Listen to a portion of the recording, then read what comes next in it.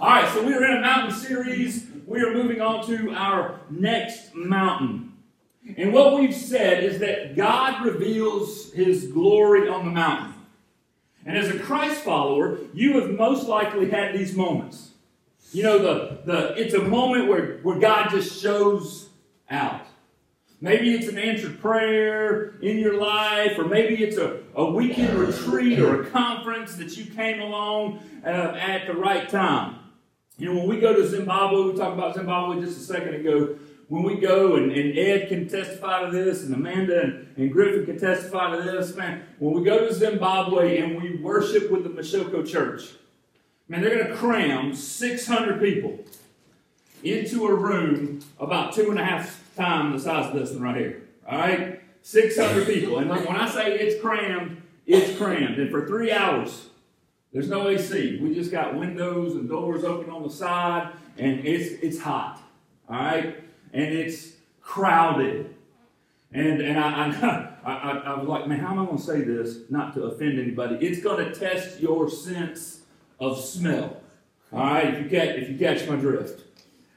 But man, these sons and these daughters of God, they will take this homemade drum made out of a tree stump and some kind of animal skin that they found somewhere, and man, they're going to start singing. And they're going to start beating on that thing, and their hands are calloused. I know this because at the end of the service, you actually go around and you shake everybody's hand. It's just an incredible thing. And it's thunderous.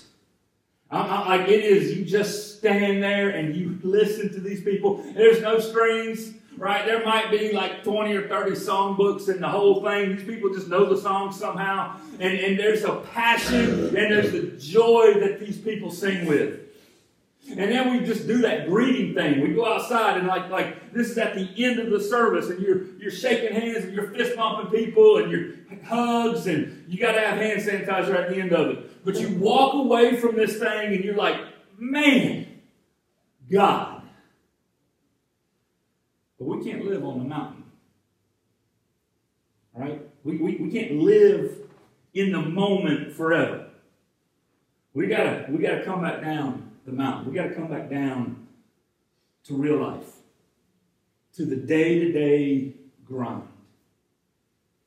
And in these moments of the daily grind, there's these ebbs and flows. But we get frustrated. We have some good days.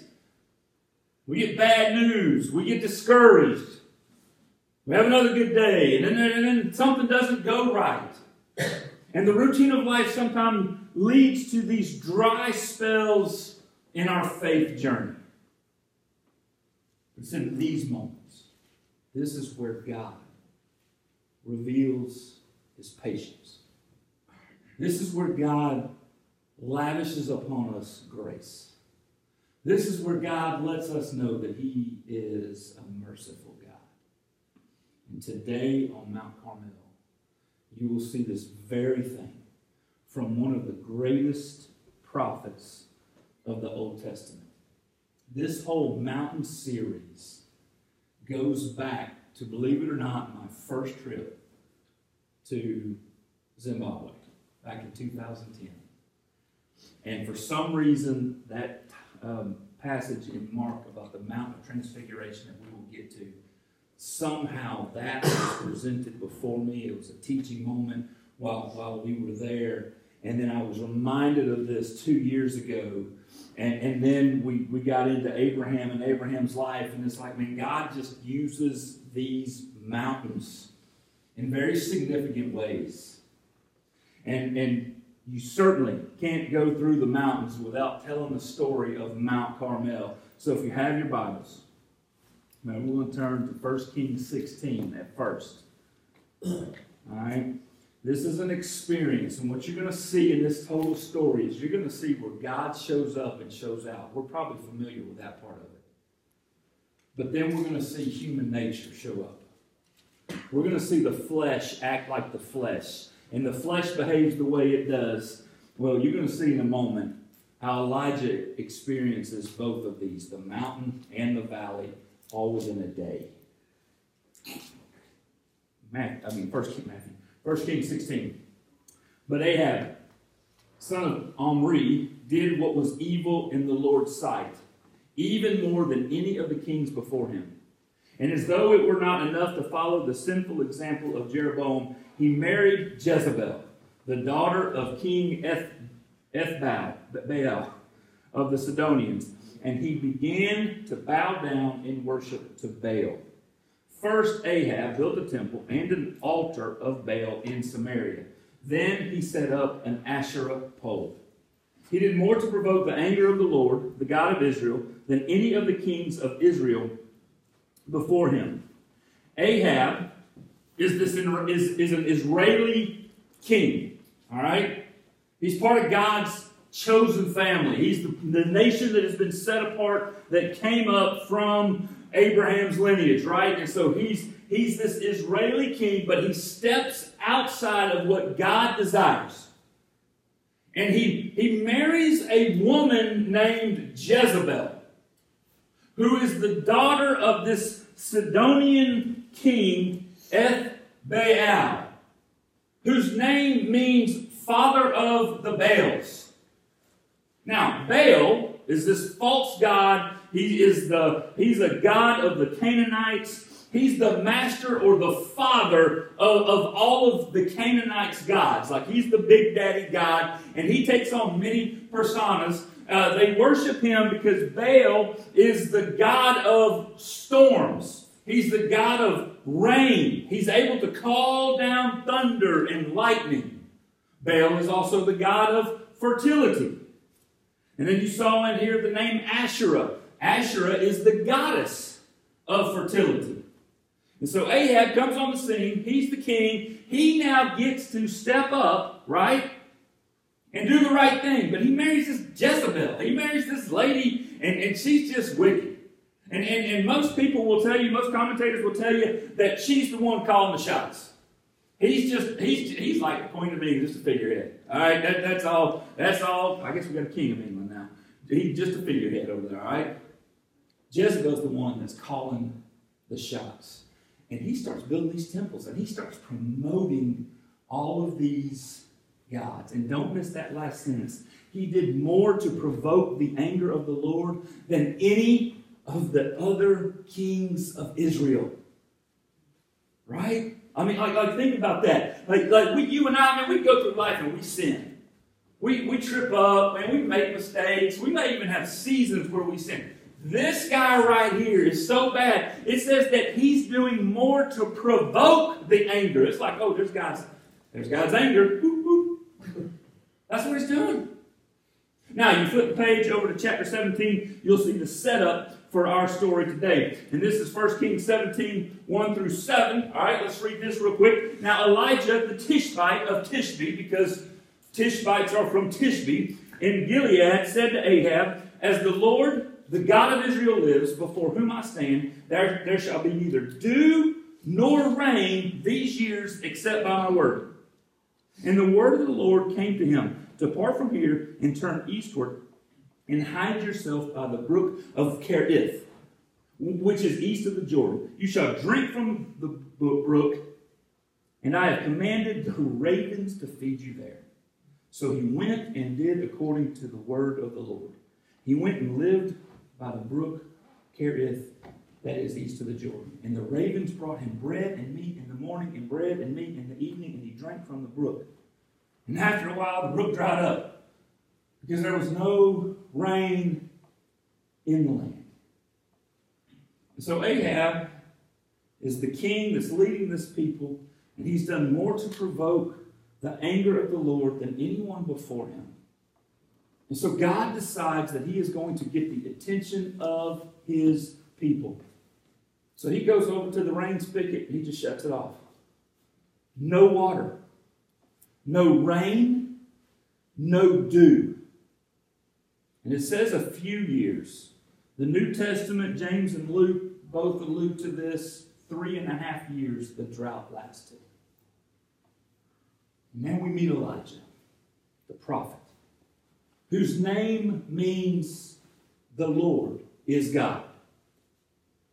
And so God tells Elijah, I want you to go to Kerith, and I want you to sit by the stream, and I want you to drink from the secret source of water that I've got over there. And I'm going to Uber eat you some food in. I'm going to bring some ravens, and they're going to bring you bread, and they're going to bring you meat, and you're going to get fed twice a day, and you're just going to get to hang out while all the rest of Israel struggles. While I make them uncomfortable because of the sin in their life, I'm going to take care of you. God will allow us to be uncomfortable. He'll allow us to be uncomfortable sometimes to get our attention.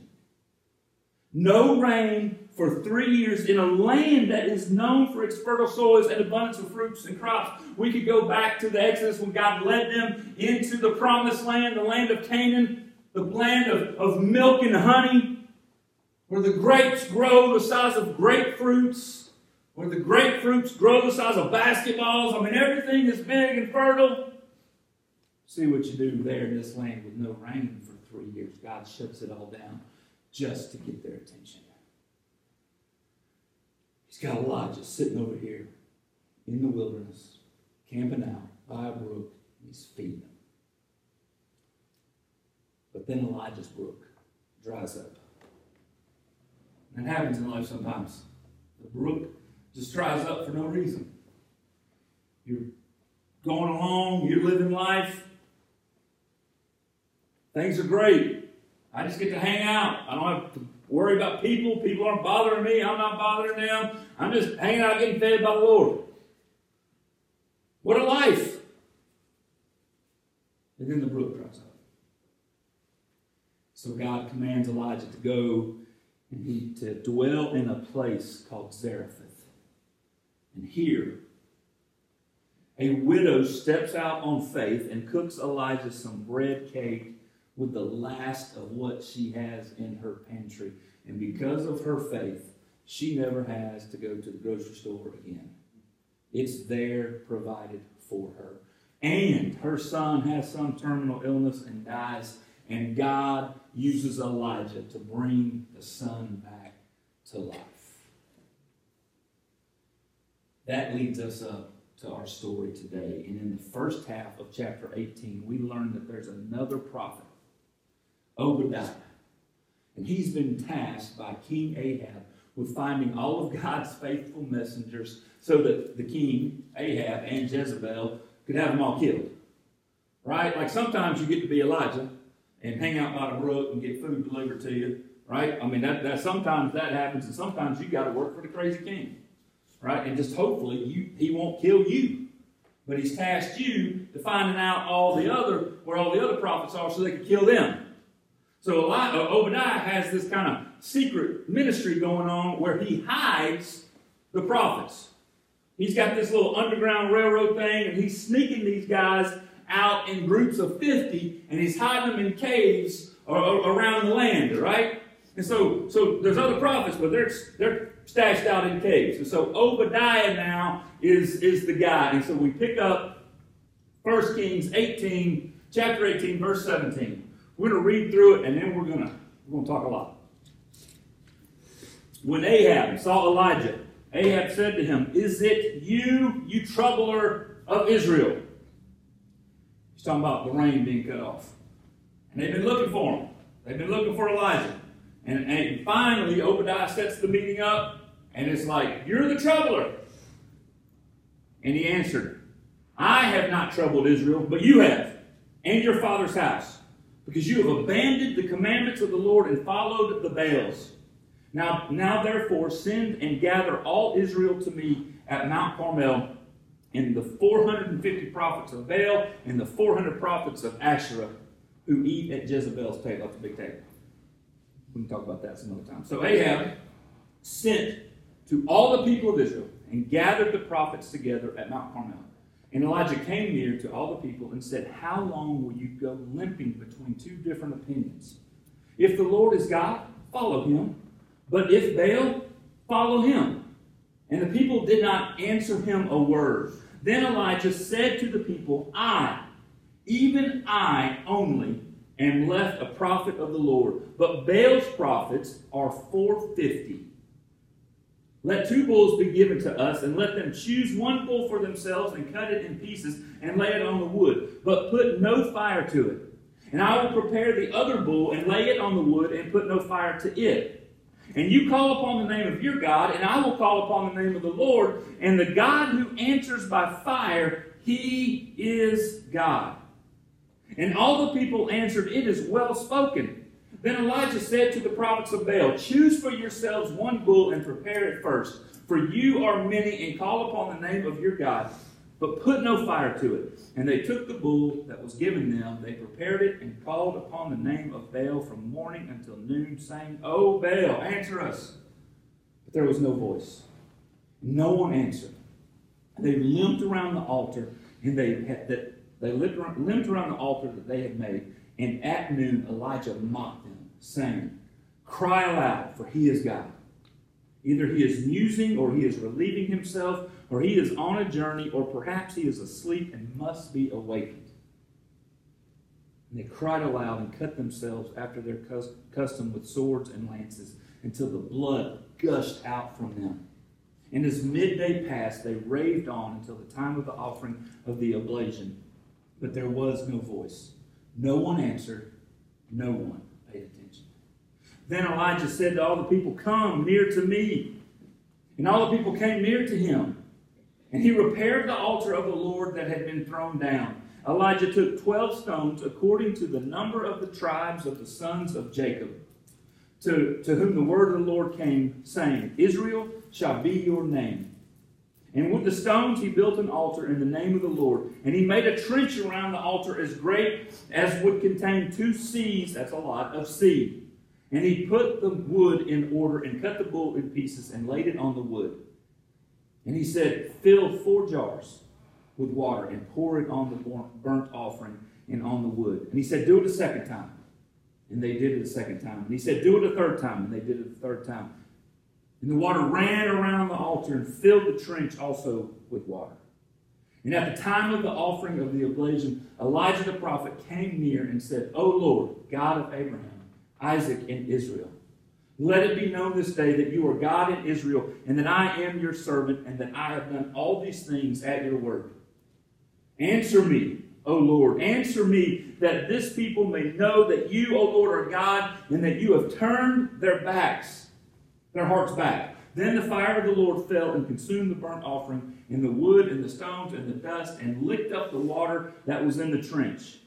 And when all the people saw it, they fell on their faces and said, The Lord, He is God. The Lord, He is God. And Elijah said to them, Seize the prophets of Baal, let not one of them escape. And they seized them, and Elijah brought them down to the brook Kishon and slaughtered them there. All right. Hopefully you are somewhat familiar with that story. Let's talk through it because there's so much here. So the showdown is set. King Ahab and his idol-worshiping self and all the 850 of the prophets of these false gods versus Elijah and the sovereign God of the universe. I mean, put yourself in Elijah's shoes for a second. This is what God is commanding you to tell them. I got to ask you, if it's just one on 850 plus a couple more, and they have the history of killing people, are you climbing the mountain, church?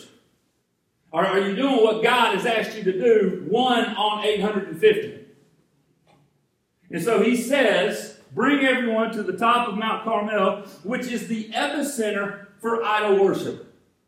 I mean, we're giving them home field advantage. This is where, there's temples there. This is where the Baals go. And I think, do we have a map? We don't have a map. Okay, I was going to show you. So the mascot, if you will, for Baal is this two-legged man with kind of a bull's head and body. He's real freaky looking. But if you look at him, you can tell, like, from here up, man, like he's bull, right? But he's a man figure, and he's always carrying a child around. It's creepy. So this is the mascot of the Baals. And Elijah summons all the parties involved. We're all up there at the top. All the important people are there. He gets everybody to the top of the mountain, and he lays out the challenge. But he's challenging God's people first. And this is what he says to the church. This is what he says to the people who say that Jehovah is God. How long will you people go limping between two different opinions? If the Lord is God, follow him. But if Baal is God, then follow him. And the people, they don't amen. They don't clap. They don't ride on. They cower down. Because they did not have an answer. You know how it is when you get your toes stepped on, right? We've all been there. Somebody said something to us and it hurts our feelings, and it's like, oh, you're preaching right at me today, huh? And you just don't have the words. That's what's happening. I've got to ask the church, are you currently limping between two different opinions? Do you have one foot in the God camp and one in the world camp? Are you straddling the fence? Are you lukewarm? Are you Laodicea? I use God when I need him, but when God doesn't do things the way I want, I take matters into my own hand. When my crops aren't that great, I pray to God for rain, but I also bow down to Baal. And here's the truth that we need to remember. If the Lord is not Lord of all, he is not Lord at all. Like let that sink in. If it is not complete surrender from our part, here's my yes, Lord, do what you want. I will not make any excuses. I will not worry about my comfort. I will not worry about the things that I selfishly desire. If he is not Lord of all, then he is not Lord at all. We cannot go limping between two different opinions. You remember the story of Joshua? He's leading the people into the promised land. He tells the people, you got to choose today who you're going to serve. And that's what's taking place up here. This is more than Ahab, and this is more than the Baals. This is the people after God's heart, the people that he desires, the people that he rescued, the people that came through Abraham. The people that we talked about last week received the grace and the salvation before there was ever obedience. These people have completely turned their back on God, and they only use him when they need him. And when he doesn't answer and respond in the way they want, they seek other options. So he says to them, choose this day who you will serve. And that's what Elijah is challenging us with today. Man, if things aren't going well as we desire, when the brook dries up, and do we remain faithful to the Lord? Or do we turn to the idols of this world? And the people did not answer him. Verse 22, I love this section. Then Elijah said to the people, even I only, am left a prophet of the Lord, but Baal's prophets are 450 men. You read down, he kind of lays it out. Here's what we're going to do. 2 bulls, you get to choose. All right, you're going to cut it up. You're going to build an altar. You're going to put some wood up there. Then you're going to lay your bulls on, but you're not going to light a fire. All right? This is the challenge to them. We're going to call down. Whoever's got answers, you guys go first. It's your home field advantage. Y'all go first. And you know what they said? It is well spoken. Hey, we like this. We like this challenge. This guy's playing right into our hands. That's what they're thinking. The prophets of Baal are like, our God is the God of lightning. He's the God of storms. And they're sitting there thinking what is your God known for? Circumcisions and things like that. Ooh, we're real scared. Verse 26, they took the bull that was given them and they prepared it. And they called upon the name of Baal from morning until noon. Oh, Baal, answer us. But there was no voice. And no one answered. And they limped around the altar that they had made. You want to know why there was no answer? Because false gods cannot deliver. These are man-made gods that never keep the promise when we bow down and worship them. Never. More money, church, is not going to make you happy. It creates a perpetual cycle of just wanting more. More likes or views on your social media does not give you value. It just creates the longing for more. We want the attention.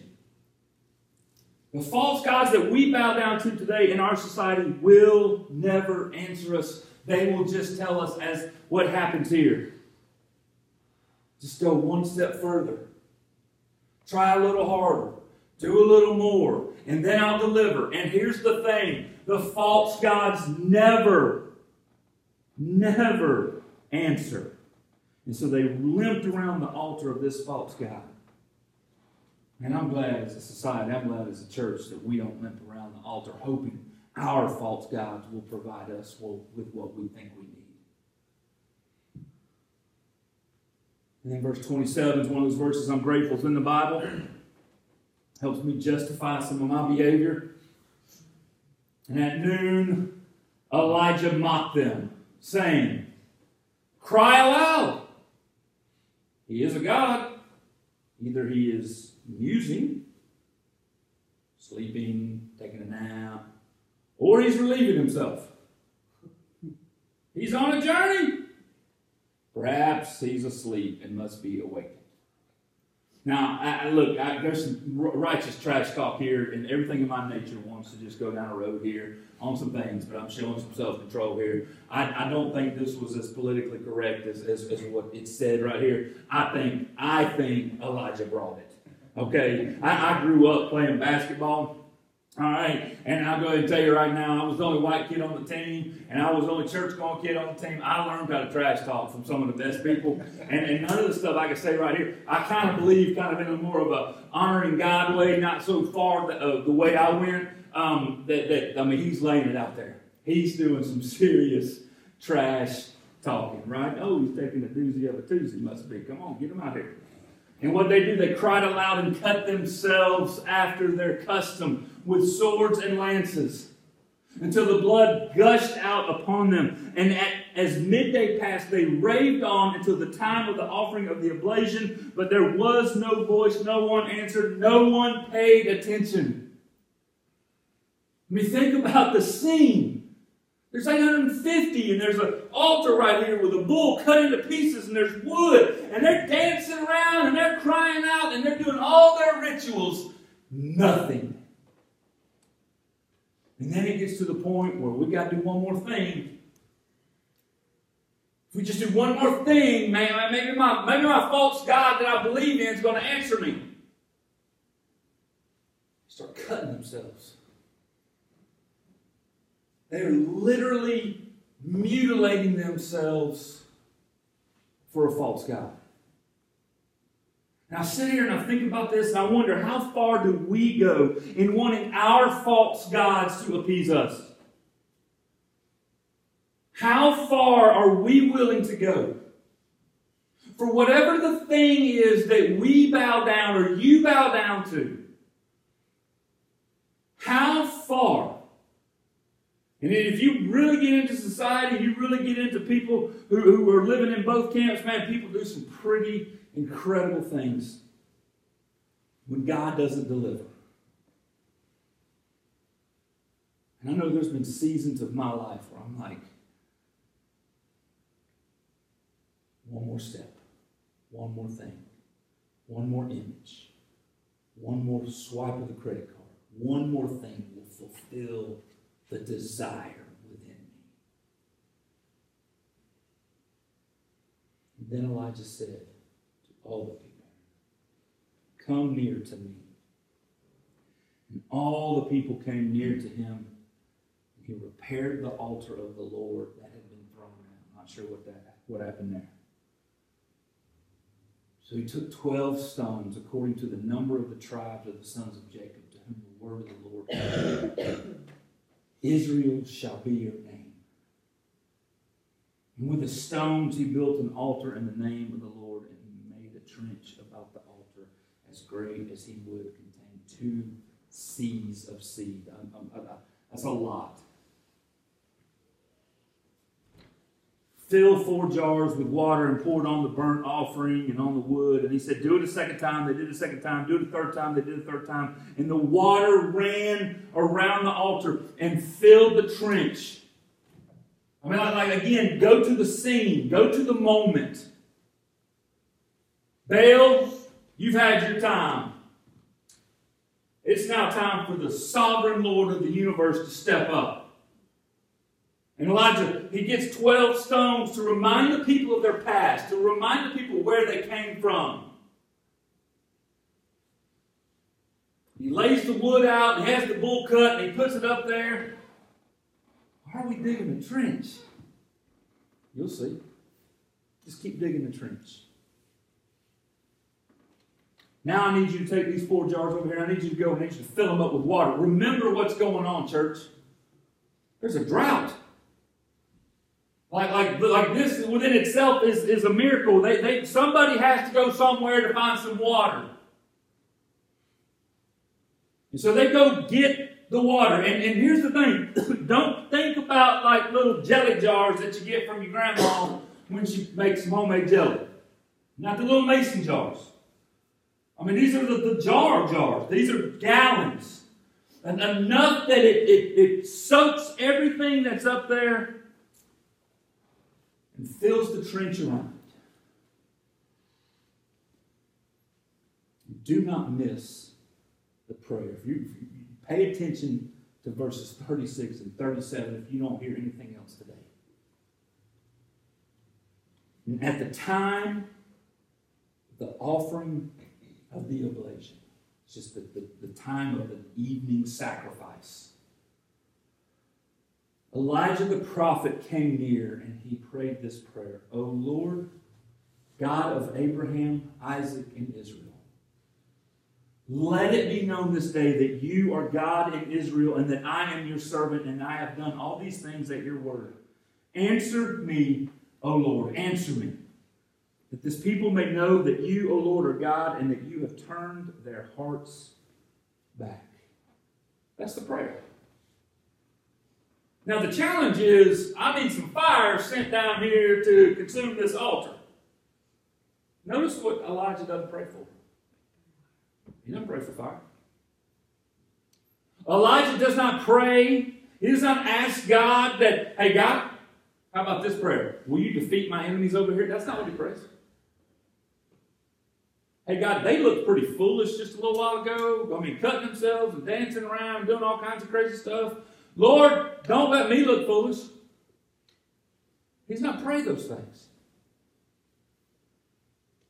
In this moment right here, God, I'm going to pray that the people who have turned their backs on you will know that you are Jehovah. That the Lord is God. Because here's the thing, nothing else matters. That's the only thing that matters, is that we recognize and realize that the Lord is God. We talked about it last week. If we get that one commandment right, the other 9 fall in place. Knowing that the Lord is God is more important than bountiful crops. It's more important than water. It's more important than growing families. It's more important than our happiness or our security or our value. And I'm sitting here and I'm thinking this. I told our sermon team the other day, what if we started praying this way? What if we started praying, Lord, as I pray for your will to be done in my life, Lord, answer this prayer so that the people will know that you are the Lord of heaven and earth. And I know we're told to pray and ask for specifics. I get that. We talked about that in our life group the other day. But what if our posture in prayer was more about God being made known than my needs and desires being met? And what if that's how I came before the Lord? And don't miss the subtle details in the last part of verse 36. That I am your servant, and I have done the things at your word. See, this whole showdown on Carmel wasn't Elijah's idea. He's only doing what God asked him to do. This whole fire from coming down, and we'll read that in a second, and consuming everything and licking up the water, that only happened because Elijah was first willing to be obedient when it didn't even make sense. Like, oh gosh, hey, boom, there's fire. He climbed the mountain and did all the things because that's what God wanted him to do. Church, on the other side of obedience, with the right motives, God answers prayers. And I think you need to let that sink in. Sometimes the miracle or the answer to prayer is right on the other side of you just taking a couple of steps of obedience. And I'm not stepping into the prosperity realm here. Please notice that I said with the right motives. Because I know in my life, when I start praying sometimes, when I start praying for specifics, I put my wants and desires and I kind of classify them as needs. But what we see with Elijah is that he took the steps of obedience first. And then he prayed. God answered the miracle. And I think if we walk out of this room today and we don't embrace that, we might be missing a big part of this story. Because here's the thing. There's a lot of people that for years have heard about this command of making disciples, of being focused on relationships and loving people to the point that you want to invest in them to see them grow. And there's a lot of excuses. There's a lot of, man, I'm not worthy to do this. There's a lot of, I don't know how. Maybe, just maybe, there's an answer to a prayer on the other side of us being obedient to God. Verse 38. Then the fire of the Lord fell and consumed the burnt offering and the wood and the stones and the dust and licked up the water that was in the trench. I read this and I'm like, I didn't know that dust could even be consumed, but it can be consumed. I would think that little dust particles that float around my house, that when there's heat, there's fire, there's energy, it does this thing. And when the people saw it, they fell on their faces. The Lord, He is God. The Lord, He is God. You know how to say the Lord is God in Hebrew? Elijah. Elijah. The Lord is God. And Elijah said to them, seize the prophets of Baal. Let not one of them escape. And they seized them, and Elijah brought them down to the brook Kishon and slaughtered them there. Now, in church circles, right? Like, I mean, that's a cool story. Like, let's not overlook that real quick. Let's talk about that. Like, the fire came down, it licked up all the water and everything. That's really cool. We're like, oh my gosh, the people are now saying, Elijah, the Lord is God, the Lord is God. And what does Elijah do? Seize all of them and let's take them down the hill and kill them. Right? We're just going to get rid of them.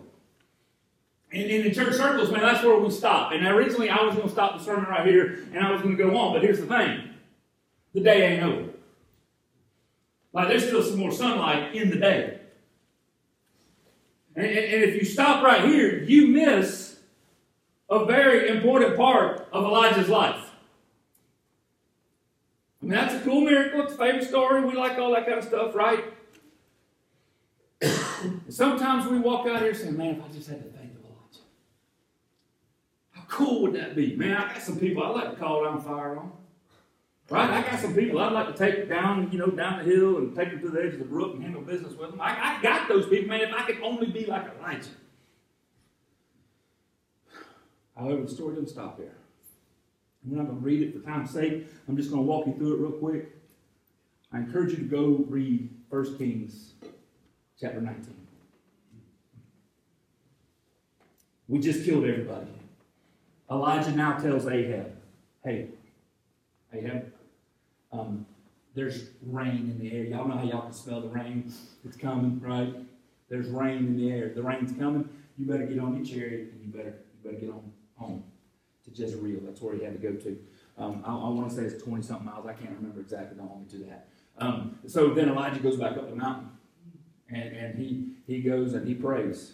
He looks out, because Mount Carmel is near the sea, the Mediterranean Sea, and he looks out, he doesn't see anything, not a cloud in the sky. He goes and he prays again, looks out, nothing, prays again, goes and looks out, nothing. 7 times he prays. And on the 7th time, there's like this cloud, looks like a hand coming up out of the water. And he's like, all right, here it comes. Now we smell the rain. And the Bible says that the hand of the Lord was upon Elijah. Elijah's up on top of Mount Carmel. Ahab is already on his chariot. He's making his way back home. Elijah hikes up his robe and he outruns Ahab back to Jezreel. All right? Like, seriously. We're on a chariot pulled by 2 horses. Even if it's just 1 horse, it doesn't matter. He had a head start and he's on a horse. And the hand of the Lord is upon Elijah.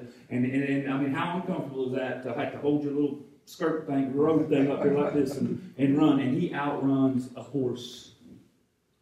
All right?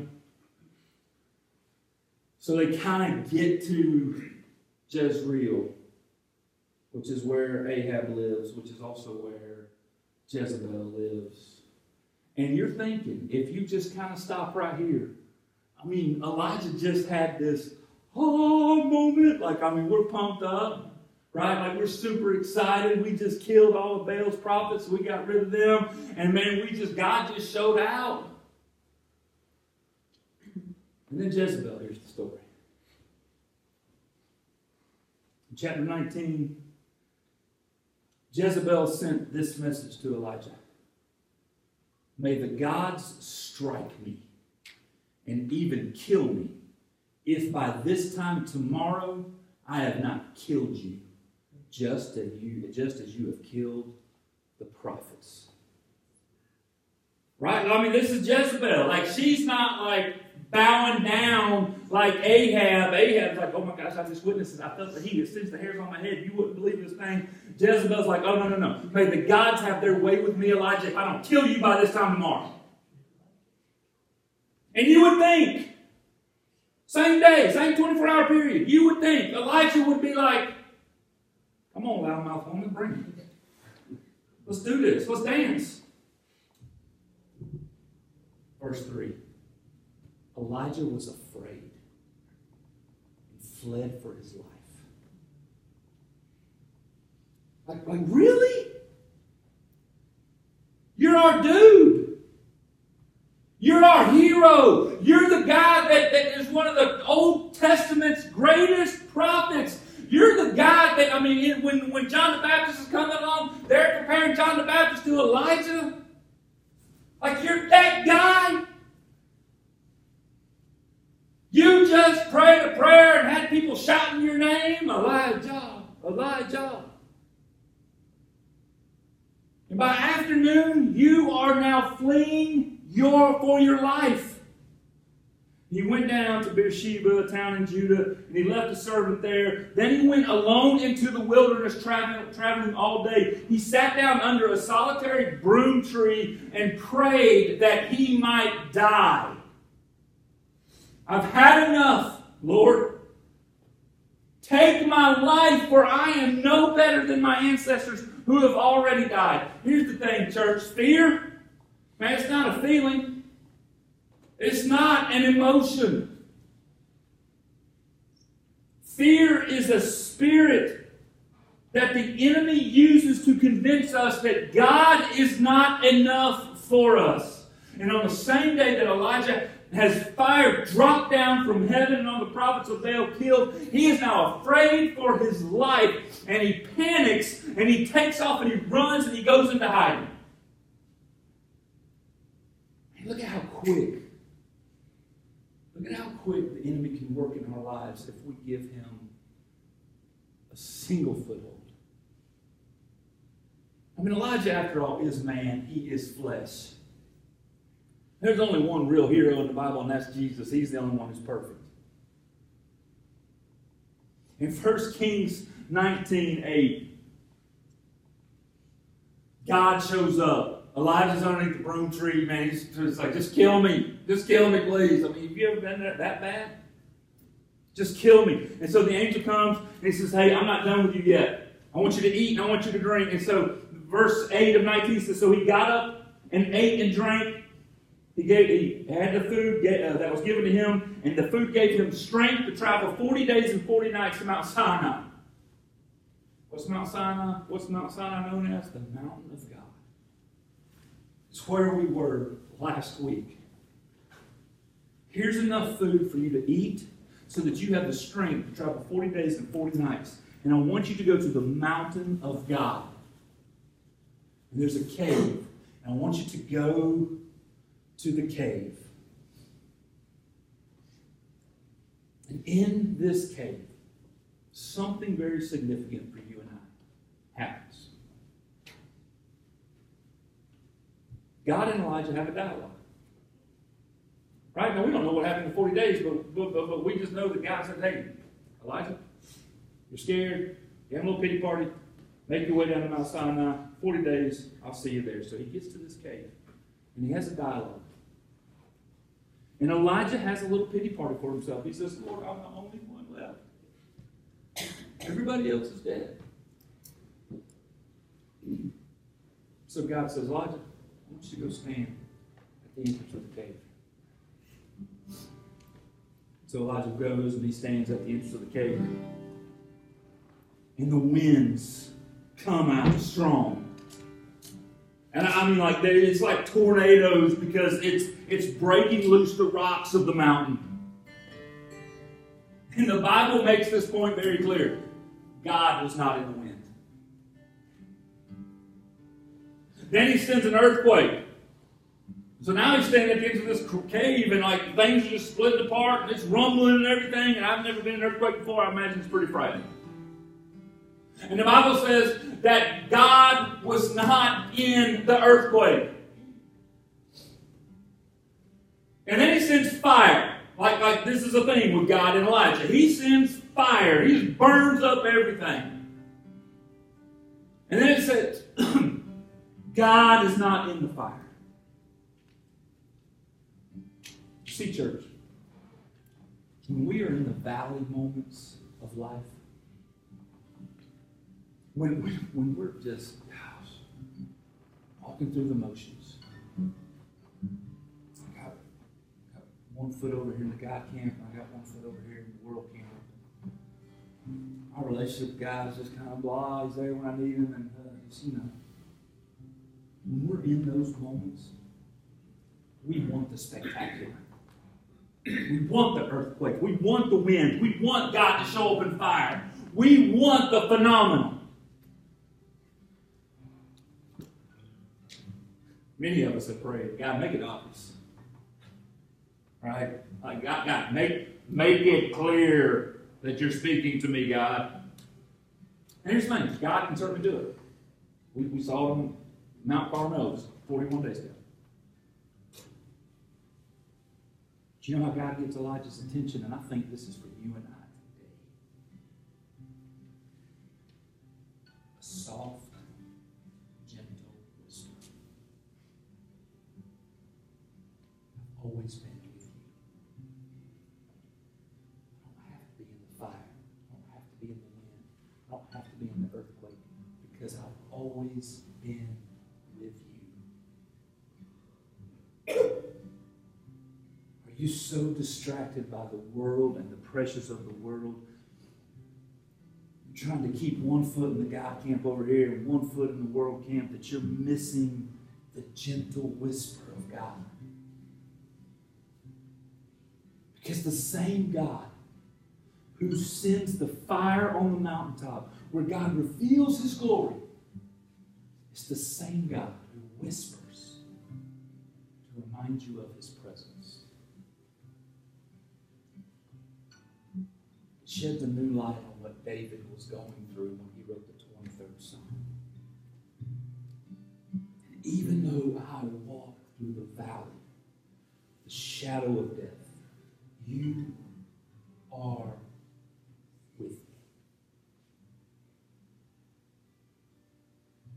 So there's a lot here to process today. We're going to take a few moments. Caleb and our celebration team are going to lead us.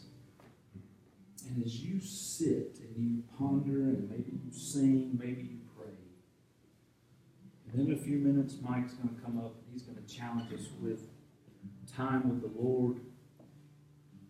Meditate on what God's saying to you today. There's a lot in this story, I know. But he meets you where you are. Father, thank you for your word. God, I pray that I live my life in a way that I'm not so distracted and caught up with the world and everything that's there that I miss the soft, gentle whisper of you speaking into my life.